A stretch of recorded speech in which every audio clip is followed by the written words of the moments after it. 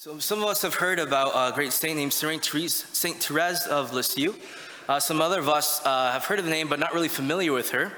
But Saint Therese, when she was 15 years old, she decided to enter the Carmelite convent. And so it was particularly young for her age to join, so she had to get special permission.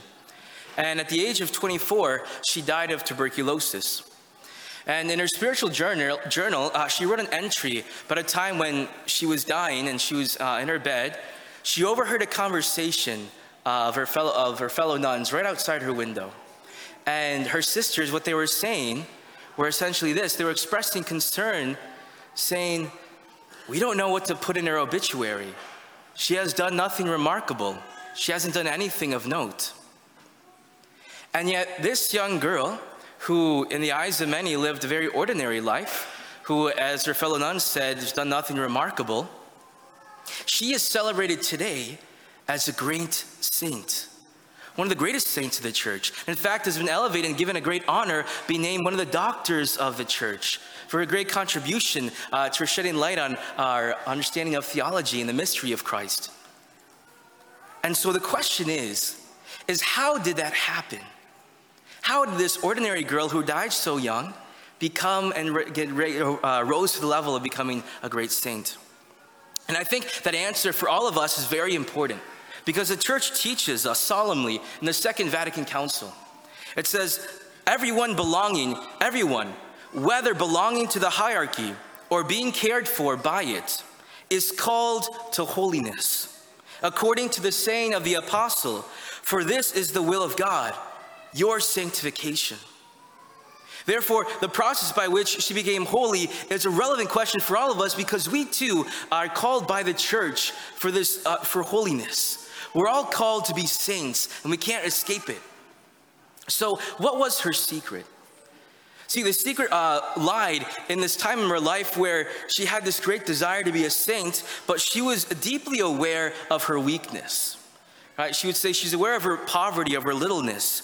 And she saw the great saints like St. Francis of Assisi and St. Teresa of Avila, how all the great penances they performed, the fasting, mortification, great heroic deeds of virtue, their long time spent in prayer, etc. And she knew that in her weakness that she couldn't really do a lot of those great deeds of the saints. So what did she do? She decided, and this is what is key, she decided to lean entirely on the love of God, which means two things. One, total dependence upon God's love for her sanctification and her conversion. And two, doing every small thing with great love of God in them. That meant that she would take advantage of every small action and sacrifice, whether it be a simple glance or smile, whether it be a small act of suffering or act of patience, a simple chore or task she was assigned to. She would do it entirely for the love of God and relied on His love to do it.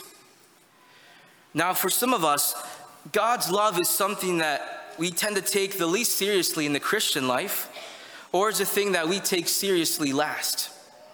And it could be for a couple reasons, either because it might not seem very practical to us, or because we don't really have much an experience of it. The thing is, it's the love of God that is central in the Christian life. And here's why, just to provide a few examples. One, the universal call to holiness, the call to be saints, which all of us again are called to, is defined by the church as the perfection of love. Love is also the heart of the gospel. For we hear in the Gospel of John, "For God so loved the world that He gave His only begotten Son, so that whoever believes in Him might not perish but have eternal life." What God did for us on the cross was out of love for us, and it was the greatest example of it. In fact, all the scriptures that pointed to Jesus is God's love letter to all of humanity, showing how much God loved us and desired to save us. And it is by responding to what Jesus has done out of love for us in faith, and by loving Him in return, is the way in which we find eternal life. Now, if we forget this point, I think we can easily become like the Pharisee in today's gospel, where we take pride in what we do versus doing it out of love. And in fact, if we do take a look at the gospel right now, we see how the Pharisee is boasting in his fasting and his tithing. And he's thanking God, he's praying to God, but really speaking to himself, how he's not like the rest of humanity. And he's even saying out loud, as he's praying next to a tax collector, saying that I thank you that I'm not like this tax collector right next to me. And at the end of that parable, Jesus says that the Pharisee was praying in such a way, he leaves that prayer not justified, meaning not a right relationship with God. Why is that?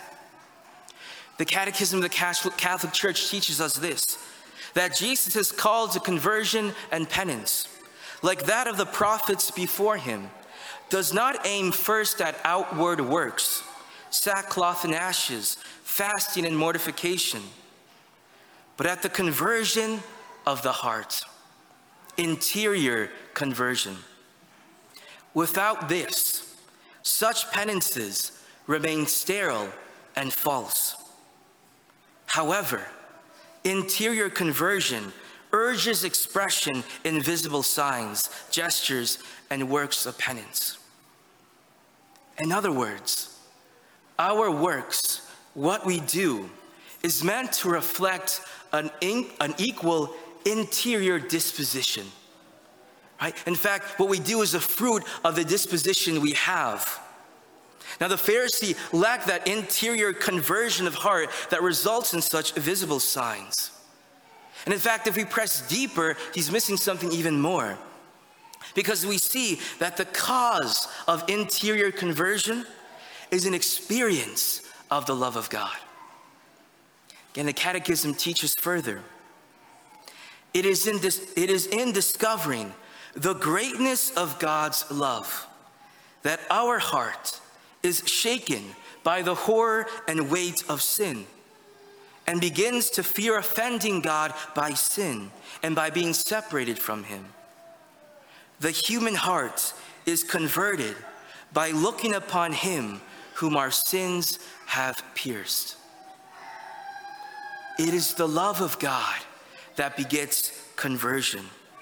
And it's this discovering the greatness of his love that spurs it forth.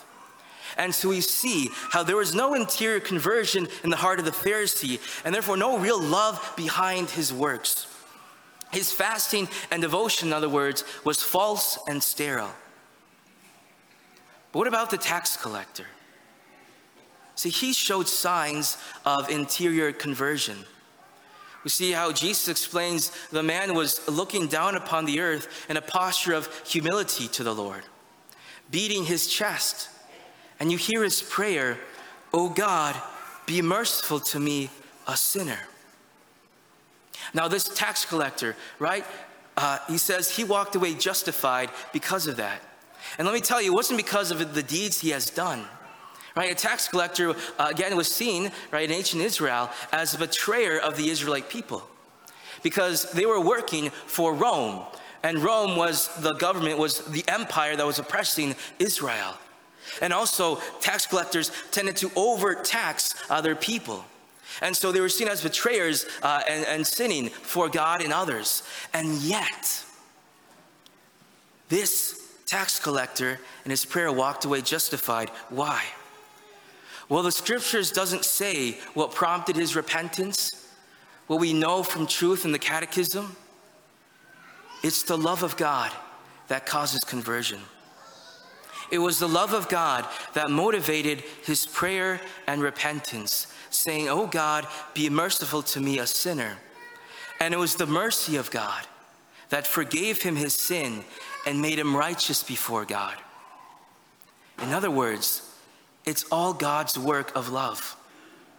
So for us, what we need to remember that the key to holiness, the key to sanctification and conversion is to totally depend upon God's love and mercy for us and do everything out of love for him. Now, for those who want to start doing this, those who want to start take the first steps in doing exactly what St. Therese has done and what the church calls us to do, I recommend two things. The first is that in humility, we have to ask for more of God's love. See, God says in the gospel that God exalts the lowly, the humble. Humility, it gives space for love in our life. Really, it allows us to have our hands free and extended out towards God to receive everything He wishes to give us. And it is in that posture that we can have confidence, because God loves responding to the humble prayer for more of His love. And we can even see that in the scriptures today. In the first reading, it says, "The prayer of the lowly pierces the clouds. It does not rest till it reaches its goal, nor will it withdraw till the Most High responds, judging justly and affirms the right, and the Lord will not delay." Now, who are the lowly? Right, according to the scriptures, the lowly are those who depend completely, totally on God to heal them, to save them, and to forgive them. So those who depend entirely on God and His love and their humility, their prayer pierces the clouds and does not withdraw until the Most High responds. And that is why Saint Therese had such great confidence in God and such great confidence in her sanctification, because she depended entirely on God's love. And she knew that if she asked for it, her prayer would not be left unanswered. Now, guess what? All of us here, all of us benefit from great news, because all of us, through our baptism, we have complete access to the immense love of God. Since in baptism, we have received the Holy Spirit, which Scripture tells us pours forth the love of God into our hearts. Which means then that as we ask God for more of His love, essentially what we're asking is for more of the Holy Spirit. And therefore, like Saint Therese, to depend entirely on God's love means totally surrendering to the work of the Holy Spirit in our lives. For again, Vatican Council, the Second Vatican Council, solemnly says, this holiness, which is the perfection of love, this holiness of the Church is unceasingly manifested and must be manifested in the fruits of grace, which the Spirit produces in the faithful. So circling back around to that first point, the first step is reliance on God's love, asking for more of His love, which means surrendering more and more to the Holy Spirit in our life, giving Him permission to transform us by His love. And then finally, the second thing is that we do everything out of love for God. St. John of the Cross says this: Christians should keep in mind that the value of their good works, fasts, alms, penances, and so on, is not based on quantity and quality, so much as on the love of God practiced in them. Those two things are the secret sauce for our holiness. Now the question is, what motivates you in the Christian life? What underlies everything you do? Whether it's when you gather here in prayer, before Mass worshiping the Lord, whether it's out back in your sphere of influence in the secular world, what motivates what you do? Is it merely a sense of duty? Now don't get me wrong, duty is great, but we are called to so much more. So my challenge for all of you, for all of us, is to surrender to the Holy Spirit. Ask Him for that grace. Give Him permission to transform you with His love. And then resolve, with the help of the Holy Spirit, to do everything out of love for God.